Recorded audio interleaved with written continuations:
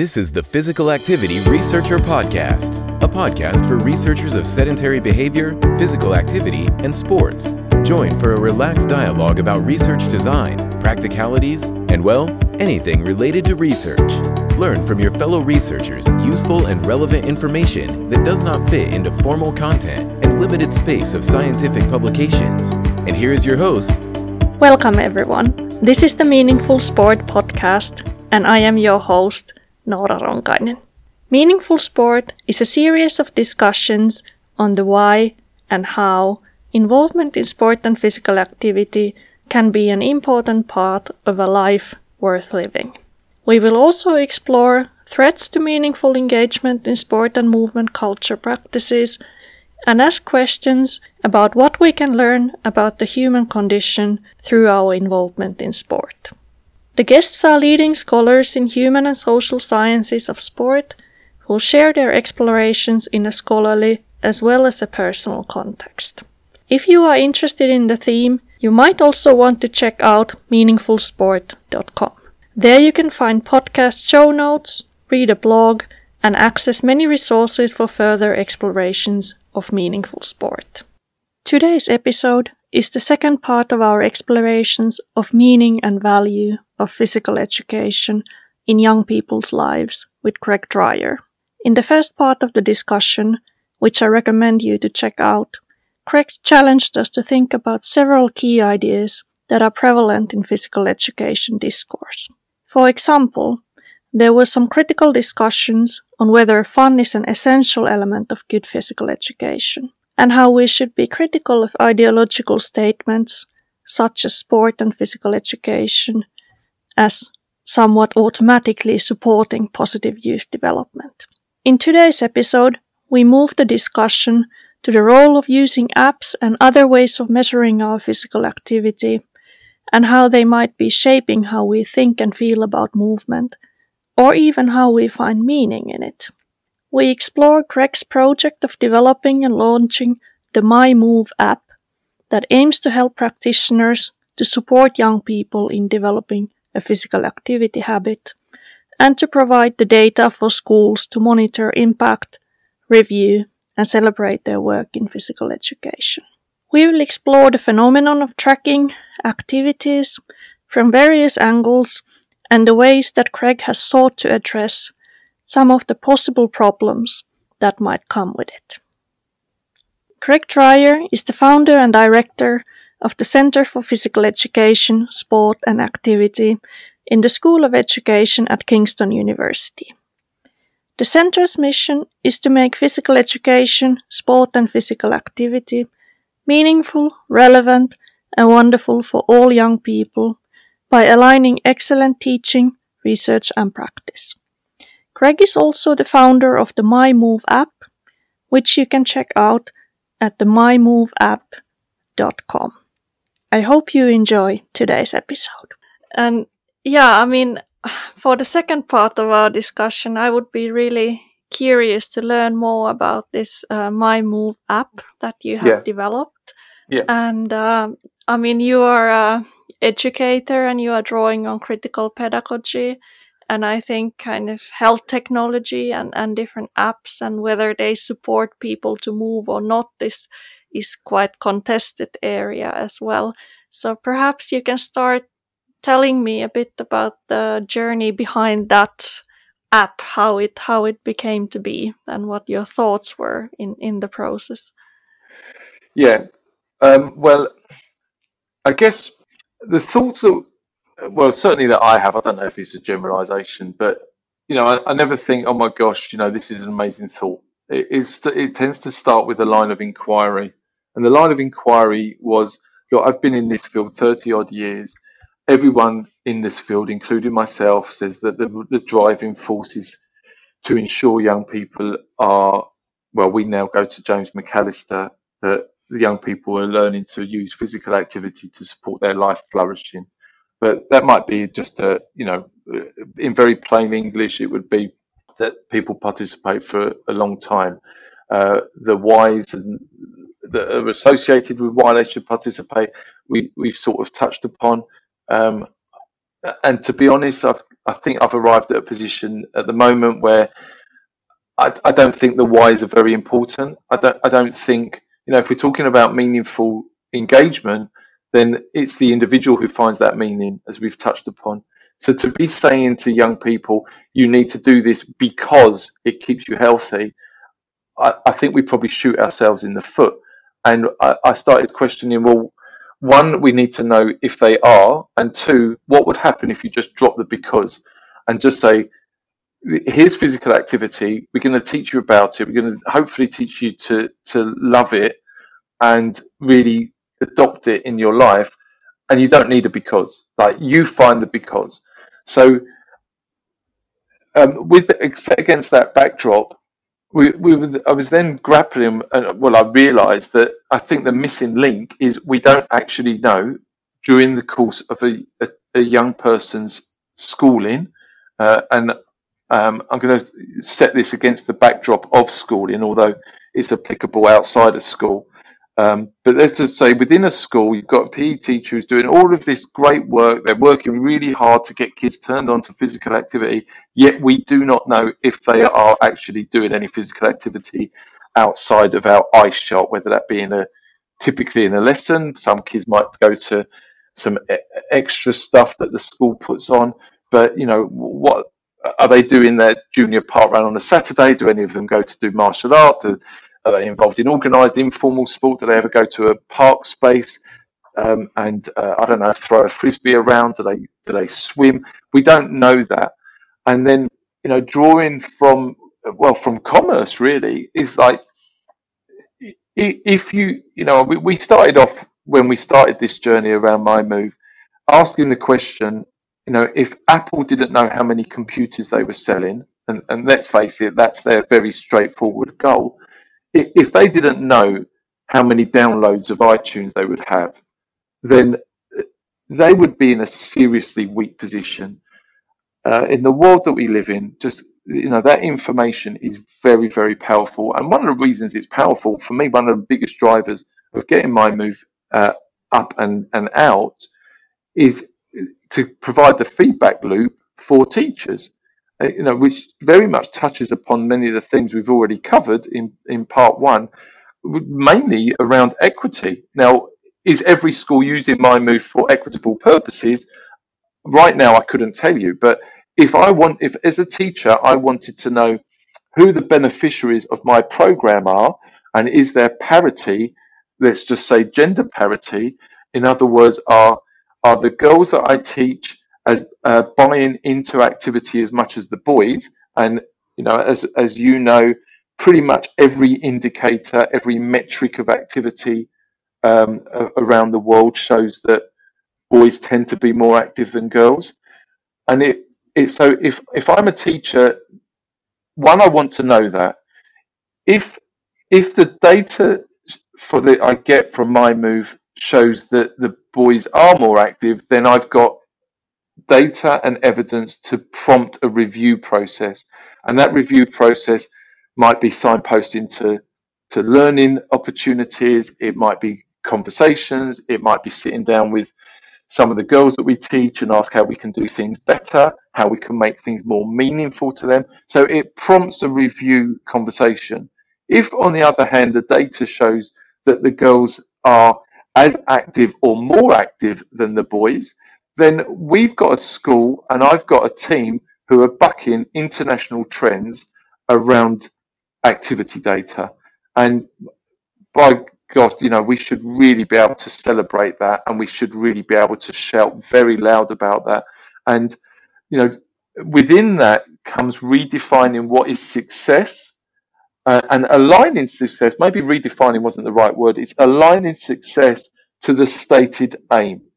So of both the teacher and for the young person. So I'm wary that listeners might not even know what My Move is, and I'm talking about it. So, like, really briefly, it's an app that we developed. It was launched a year ago in September 2019, and it's a self-reporting activity tracker for young people. So the schools open the accounts like they do with any other piece of educational technology. They open accounts for the students. The students then very quickly and easily log the activity that they're doing in school and out of school, and it can cover any activity. And it's very, very quick. There's no wearable tech. It's very cheap. They just log. It takes them 2 to 3 seconds. As the person who founded it, I religiously log my activity on MyMove, and I can assure you it takes me 2 seconds. I log what I did, how long I did it for, how it felt, which related to the earlier conversation, I think is the most important question. And I log where I did it, what's the context. I've then got the opportunity to free write, and some schools who are using this are really emphasizing and messaging to the kids, we're really interested to know how this activity session felt. Of course, during the pandemic, we've got loads of schools working remotely, so that conversation piece that I was referring to is alive and kicking even remotely. So teachers and students can stay connected. Teachers can actually message through the app as well. So a young person, a user, can free write any thoughts that they had about their experience, and they can upload a photograph if they so wish, and if the school permits. So very quickly, the school is getting all of that rich data as to how each and every student is experiencing a range of physical activity experiences and activities. So it's data rich, and with that, as I said, they can celebrate and support, and they can trigger conversations, because for the first time, literally in a few clicks, you can see all sorts of trends and patterns at a macro level as to what's going on with the school. Within a few clicks, you can compare different cohorts of kids to look at that parity. And then if you click through to the individual students, you can see their activity patterns, their reflections. That triggers conversations. And as we touched upon earlier, it's that social and emotional domain that MyMove is looking to support. So we're seeing the emotional responses, and we're trying to. The idea is that the app triggers conversations between teacher and pupil, between teacher and parent, and those conversations can be absolutely celebratory, where success equals any increase in activity. So success doesn't necessarily mean roads leading to high performance sport. If young people are into high performance sport, great. I hope it's really positive, and I hope they stay in it. But many young people are not. So if the school if MyMove supports the journey, which we're seeing that it is, from inactive to slightly active, or from slightly active to more active, or sustaining activity rates, or a young person being supported when activity rates drop, as they inevitably do at some stages through a school career, and for adults to be able to say, that's fine, we understand, we know what's going on, you've got exams pressures, or you've got this pressure, and you can be kind to yourself, but we're here to support you for when you're ready to pick that up, and we can help you return to activity. So this idea that physical activity should be a normal, habitual, and positive part of a young person's life, it seemed to me to be a very obvious gap, that if that's the goal, we need to know if the young people are active and how they're finding activity. And that's why we started MyMove, to get that evidence in a quick, easy, and affordable way for schools and for school communities. Yeah, I think what I like about that approach is that when you say that you focus on the experience and they can upload their pictures, do you know if the students are actually doing that, or have you got some feedback on whether they are engaging? Yeah, so as I said, we've been live for a year. There's about 180 schools using the app at the moment, and we've just begun to do deeper dives into some of the stories that are coming through. And we're not numbers people. as I've been saying, we've from education, we're people, and what we're really interested in is when we see trends and patterns in schools, and we've seen some amazing stuff come through. And so what we're really interested in is, well, what's happening there? And we reach out to those schools and say, look, these figures look amazing. What can we learn from that? What can we disseminate from that? Um, and so some schools really encourage young people to use the photographs. It's something that we're still learning, and it's something that we're learning how to motivate the young people to use that very regularly.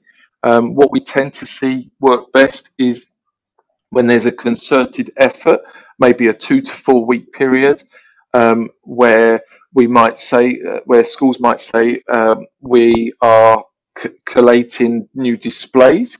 And again, we're trying to disrupt a status quo where, and no, I'm very aware that there are some schools that have moved away from this, but typically, the walls in and around PE and sport in schools are adorned with photographs of teams or very organised, structured sport.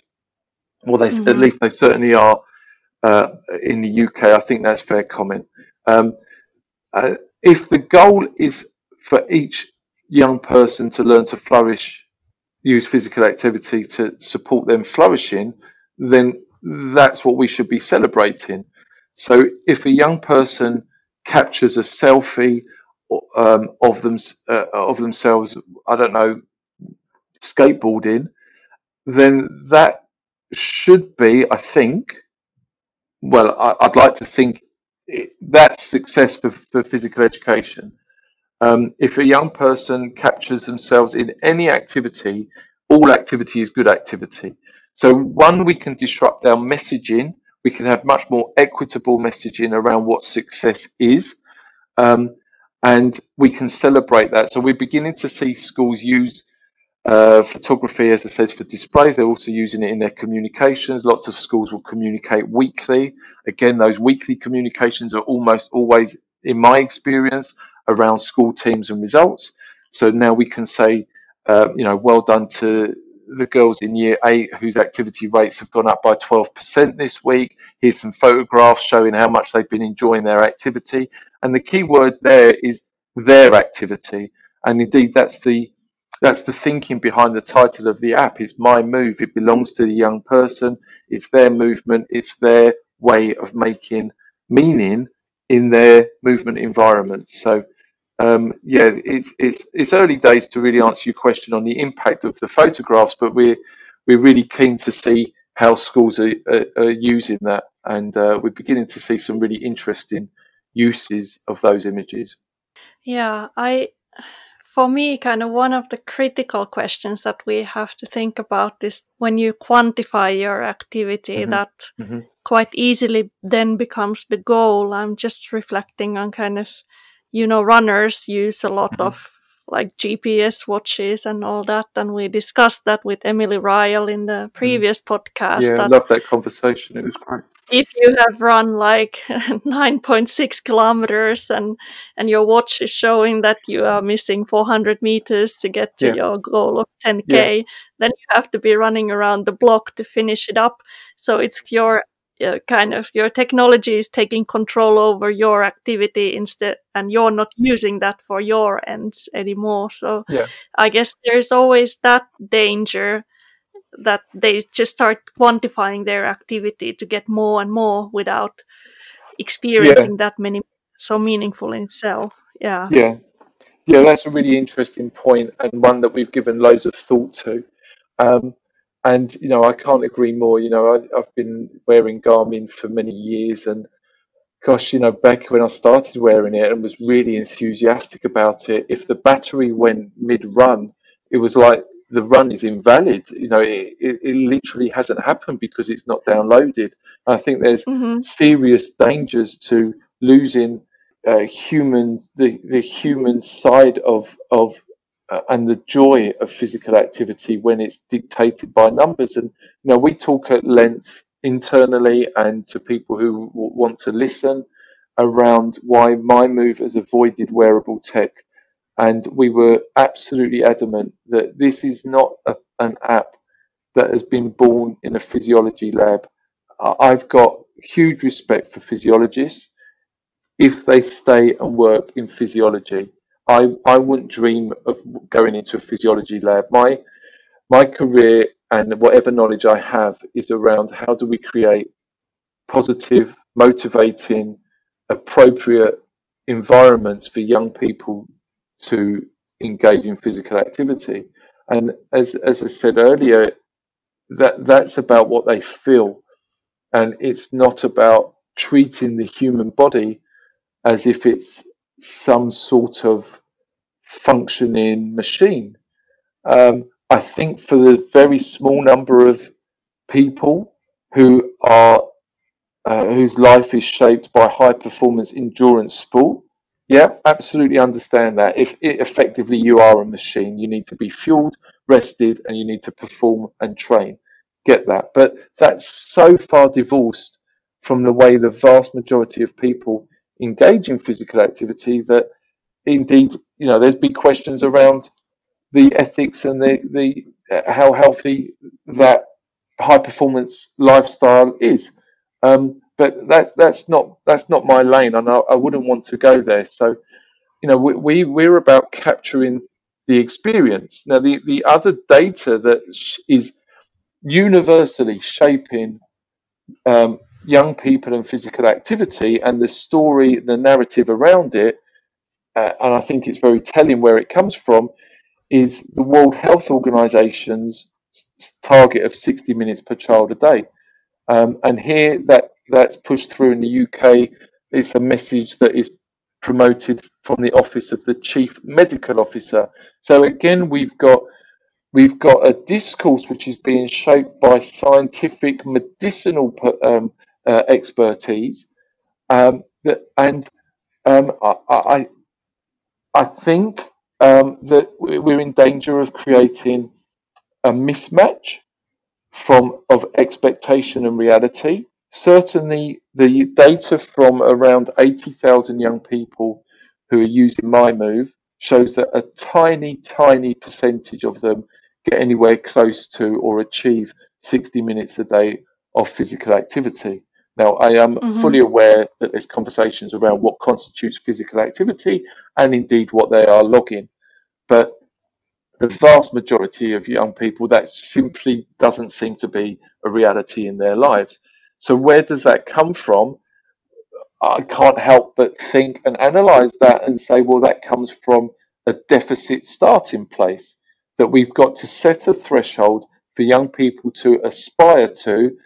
It's a one size fits all threshold. Again, there's not many educators who would advocate one size fits all solution to any problem that we encounter on a day-to-day basis. And I wonder, and I can't point to any research, maybe you can, Nora, but I wonder what the impact of setting the bar at this reasonably lofty position is on the lived reality of young people. They always the inevitable message is you're falling short of what's required. The fact that a young person might have to overcome certain challenges and obstacles, or muster up courage to go to an activity session that they've never been to before, or they're worried about what people might make of them or what they look like. Where do we say to that young person, you know what you did there was absolutely fantastic. You showed such courage to go there. Oh, but by the way, it was only 20 minutes, so you're still 40 minutes short. It just seems to me to be just the wrong way round. Yeah, and I think physical activity has become such a moral duty in our society as well. The discussion we had about active aging with Adam Evans in the podcast as well, in terms of like successful aging, you have to stay active, you have to be physically active, you have to have an active social life, all these ideas about what is success. And I it's such a shame that physical activity is another duty that in addition to doing everything else, you also have to gather 60 minutes or otherwise you have failed. Yeah. So it's very sad. Yeah, it's also a very narrow definition of what health is.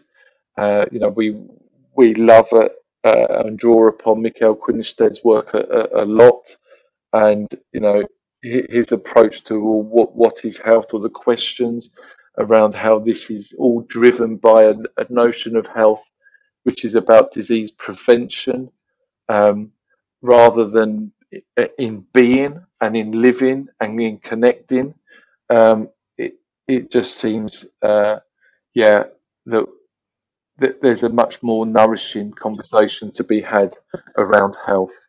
And my question is that, you made it clear that it's not just about collecting physical activity and getting this 60 minutes or whatever is the guideline, but it's more that the app is something that the teacher can use to have discussions with the students and explore together what is meaningful in movement as well. I guess that would be one of the dimensions. So I'm wondering what would be some of the things that the physical education teachers can do in their work with the students, that they can keep it from not getting to just counting minutes. So a part of that is in the design of the app, that we only have minutes go up at the moment. They go up in 15 minutes increments. So we're not even looking at really precise minute counting for that reason. So someone using it can't put in 17 and a half minutes. It's either 15 minutes or it's 30 minutes, because we're trying to downplay that aspect of it. As far as the application, a couple of things. Right at the beginning of this conversation, I was talking about partnership and how academics and researchers and teacher educators and teachers, when we have our best results, we all work together. And in my capacity as an app developer, I would include that. We need to work with. We are genuinely intrigued with how people are using the app. Well, we think we created something that is powerful, that provides powerful information, that enables teachers to do their jobs better, but also creates a supportive ecosystem, albeit digitally in the first place. I'm not sure you can divorce digital from in-person. A digital ecosystem that's supportive, and the early indications after the first year is that when used well and enthusiastically by a school community, the app actually seems to be reporting gradual increases in activity over time. So when we've dug deeper and said to schools, what are you doing? This data looks great. The average activity or number of sessions that the students are conducting and logging is creeping up.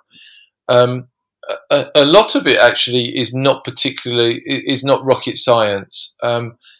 By talking and initiating a conversation and having a range of teachers talking about physical activity, all of a sudden it is a much more prominent conversation in the school. By communicating successes, it becomes a much more prominent thing in a school. And then we've got, some schools are quite creative in how they try to initiate or how they keep the app relevant. Some schools are beginning to look at pairing young people so that they've got this peer support structure going on. And I think, again, coming from, some behavioral science and psychology, the nudge theorists are huge advocates that it doesn't depend on the message as much as the messenger. So if you've got a 12-year-old kid, the person that they think is really cool is often a 13 or 14-year-old young person, rather than necessarily it being the teacher. So if we've seen some schools have My Move ambassadors or delegate responsibilities to encourage activity and then young people to log their activity. So we're blown away by some of the innovation that schools are showing in the way that they're using My Move, and we're trying to stay very connected. I think our fear is that we don't stay connected. We're not able to stay connected. So we've got like an insight group that has formed and will be meeting regularly. So, every upgrade and update, we want feedback on that, but that's pretty standard for an app developer. But we really want the backstories and work it the other way. We want teachers to tell us what they want from the app, and we can build that into the development. And so that two-way dialogue has been really, really positive and really exciting. And do you have the resources to do some research on young people's experience of the app as well? Or, I mean, you are getting this feedback all the time, but I guess it would be just quite interesting to have some research and to understand it better how it's taken. Yeah.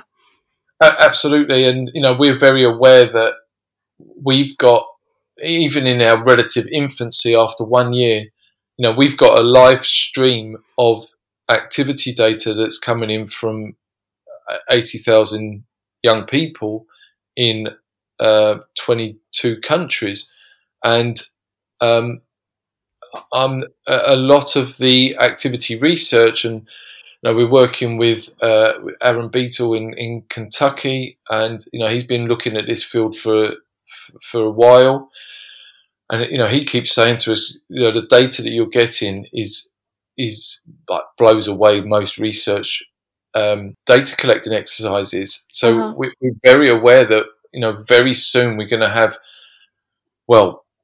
be very, very data rich, and the insights and the learnings that are available from that. And so to answer your question, it really depends. Like, do we have the resources for it? It depends what we call resources for research. So we're very interested to work with research partners. Those conversations have started. Aaron did some initial number crunching.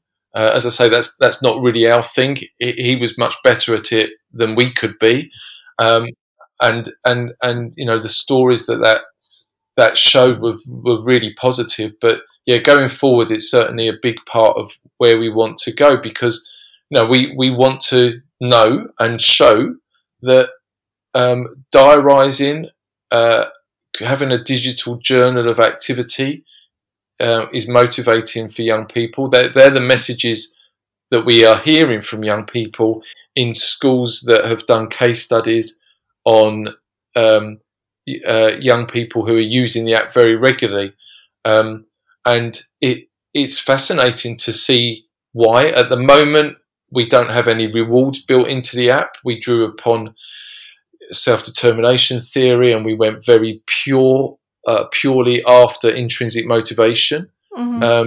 In app use. We've been reviewing that a bit, and we probably move away a little bit from that, because it seems that some young people need to go through extrinsic rewards to arrive at that intrinsically motivated place. So we'd try that and see what happens with that. So there's lots of stuff that we want to do with the app. We draw a lot on nudge theory. We draw a lot on. We're going to build in things like scheduling, because research seems to have show that if people plan something, they're much more likely to do it. And ultimately, we never want to deviate from the original rationale, which is to create something that supports and sustained physical activity. And hopefully, if the experience is good, that then becomes sustained, meaningful physical activity.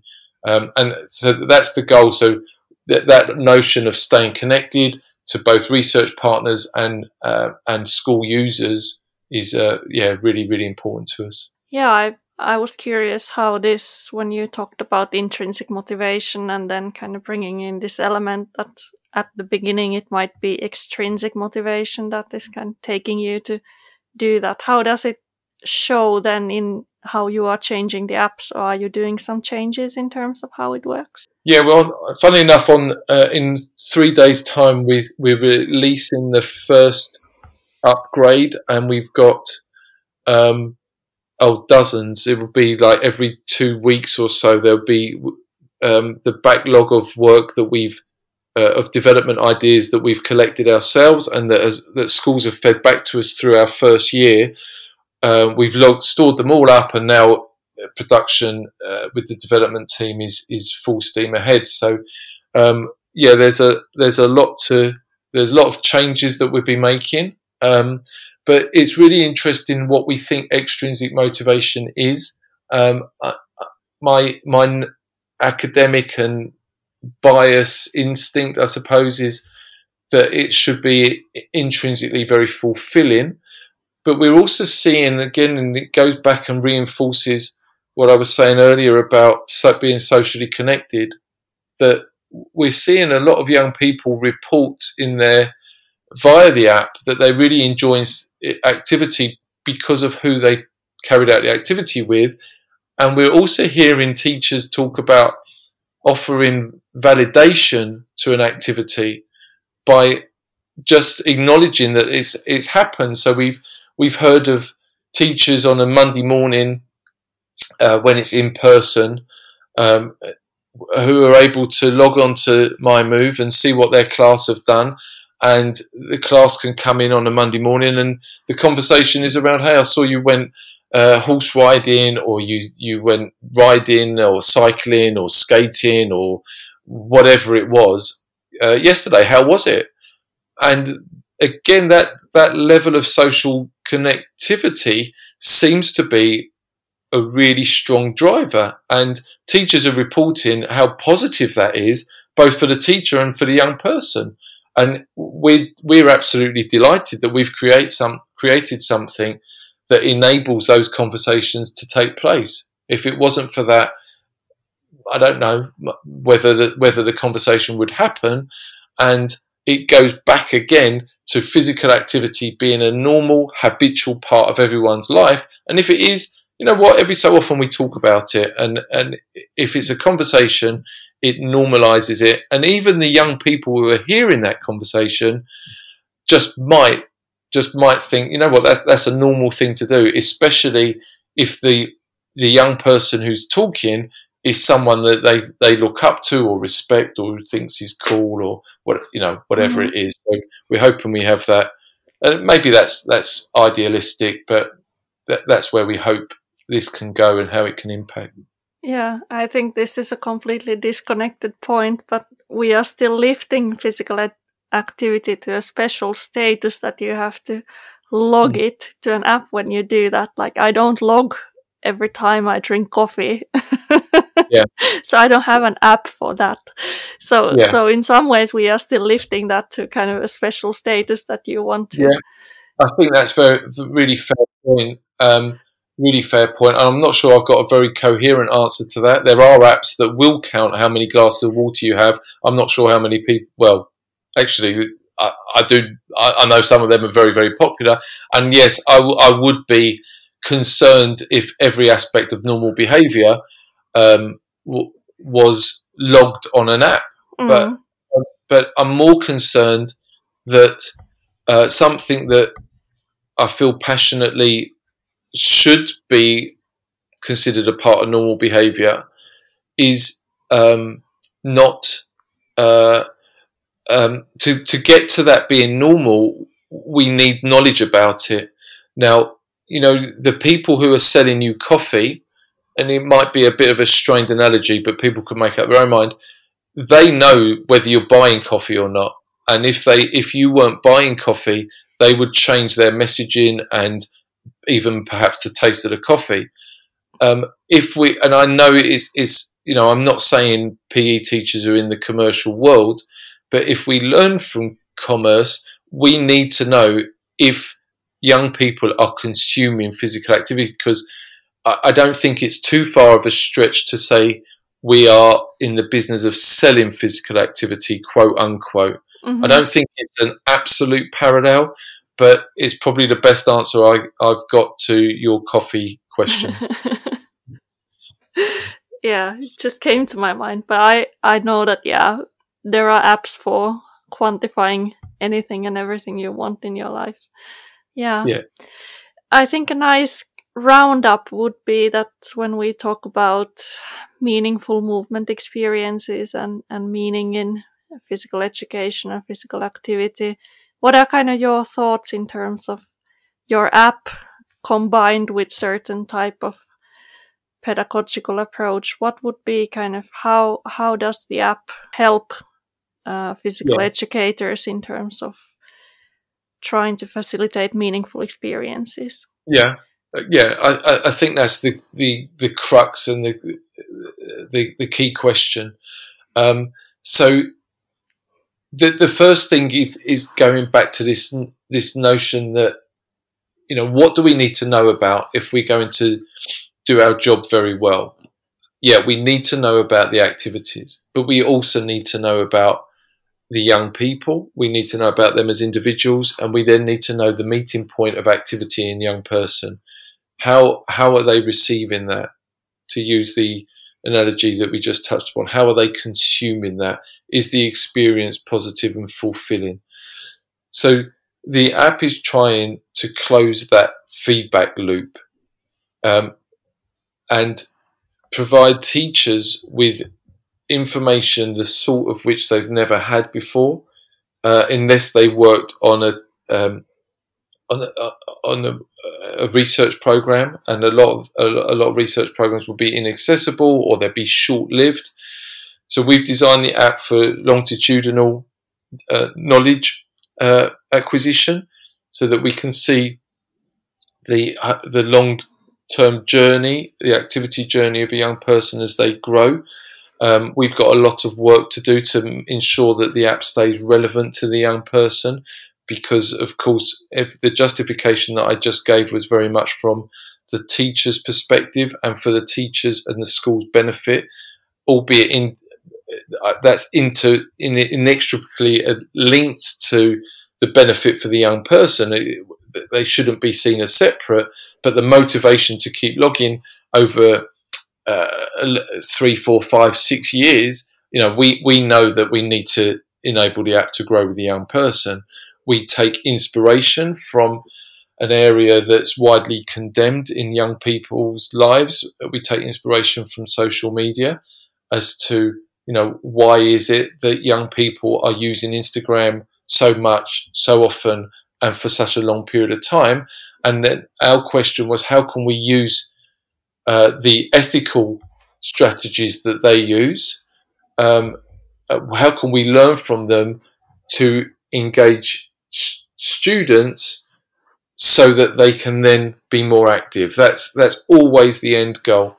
So at first, going back to your question, and sorry for going around the houses, the so what question, you've got this information, so what are you going to do with it? At first we started off thinking we would then have packages of online webinars, we would connect teachers, we would have a whole range of professional development opportunities. We've reviewed that recently simply because there's so many very good professional development providers who are operating in this space, and there's a huge amount, you know, I think there's an unprecedented amount of research, publications, people on doctorate degrees. You know, I think the numbers are completely unprecedented. So we thought, well, you know what, we're going to do what we do, and you know, if somebody, as I mentioned before, is seeing gender inequality in their provision, you know, there's a lot of really good providers who would support teachers and departments review their practice to arrive at girl-friendly physical activity, physical education, sport, and work with the teachers in arriving at a better place. So we've reined back from that, and we're very much about, we're going to provide you with the information that both triggers conversations and sustains conversations, that allows you to take review readings and loads of other things that you can do with that data. So if one of the questions is, you know, we're seeing that this cohort of young people are not are not buying into, I don't know off the top of my head, games teaching, and they're not having positive experiences in playing hockey, then maybe it's something to do with the pedagogical approach that we take. And to go completely full circle, maybe if we embrace play, we would see a much stronger, more positive emotional response, and therefore we can try it. And while we try it, we constantly got the readings coming back, because we've only got to log into our MyMove dashboard, and we can see at a glance the students, and it might be the case study students' emotional response to hockey. Or we're going to initiate a new activity because we want to capture more. I don't know. We're losing. Let's just stick with girls. So we're going to introduce Taekwondo because we've done a case study with. We've listened to student voice about how they want to experience PE. Taekwondo has come up. We've sourced Taekwondo resources, coaches, whatever it is, and then over the next 3 months, we've got constant readings to see how that cohort of students are responding to Taekwondo, and as importantly, or the next step, is that having any impact on their physical activity away from that Taekwondo PE lesson. So if we're looking at the effective response, if they feel better within their physical self, then maybe, and it's a very interesting area to observe, that maybe they will then feel better about going to a Zumba class or going to a spin class or just going swimming with their friends. So that's the sort of data responses or the thought processes that we think, we hope, we want to see from the use of the app. Yeah, I have to say I very much look forward to hearing more about your findings and the responses. So this has been a very exciting talk, and I really enjoyed hearing about this work. And best of luck with the app, and I want to thank you for taking the time to talk with me today. And thank you for taking the time, and anyone else who takes the time to listen is much appreciated. It's been really good reading your work lately, Nora, and likewise, all the best with the much needed and wonderful work that you're doing in research of field of sport and PE. It's great. So do keep it up. Thanks for joining us this week on Physical Activity Researcher Podcast. If you like the show, make sure you never miss an episode by subscribing or following the show on Twitter. This podcast is made possible by listeners like you. Thank you for your support. If you found value in the show, we would really appreciate a rating on Apple Podcasts or whichever app you're using. Or if you would, in a real old school way, simply tell a friend about the show. It would be a great help for us. We have a fantastic lineup of guests for forthcoming episodes, so be sure to tune in. Thank you all for your support and have a great day.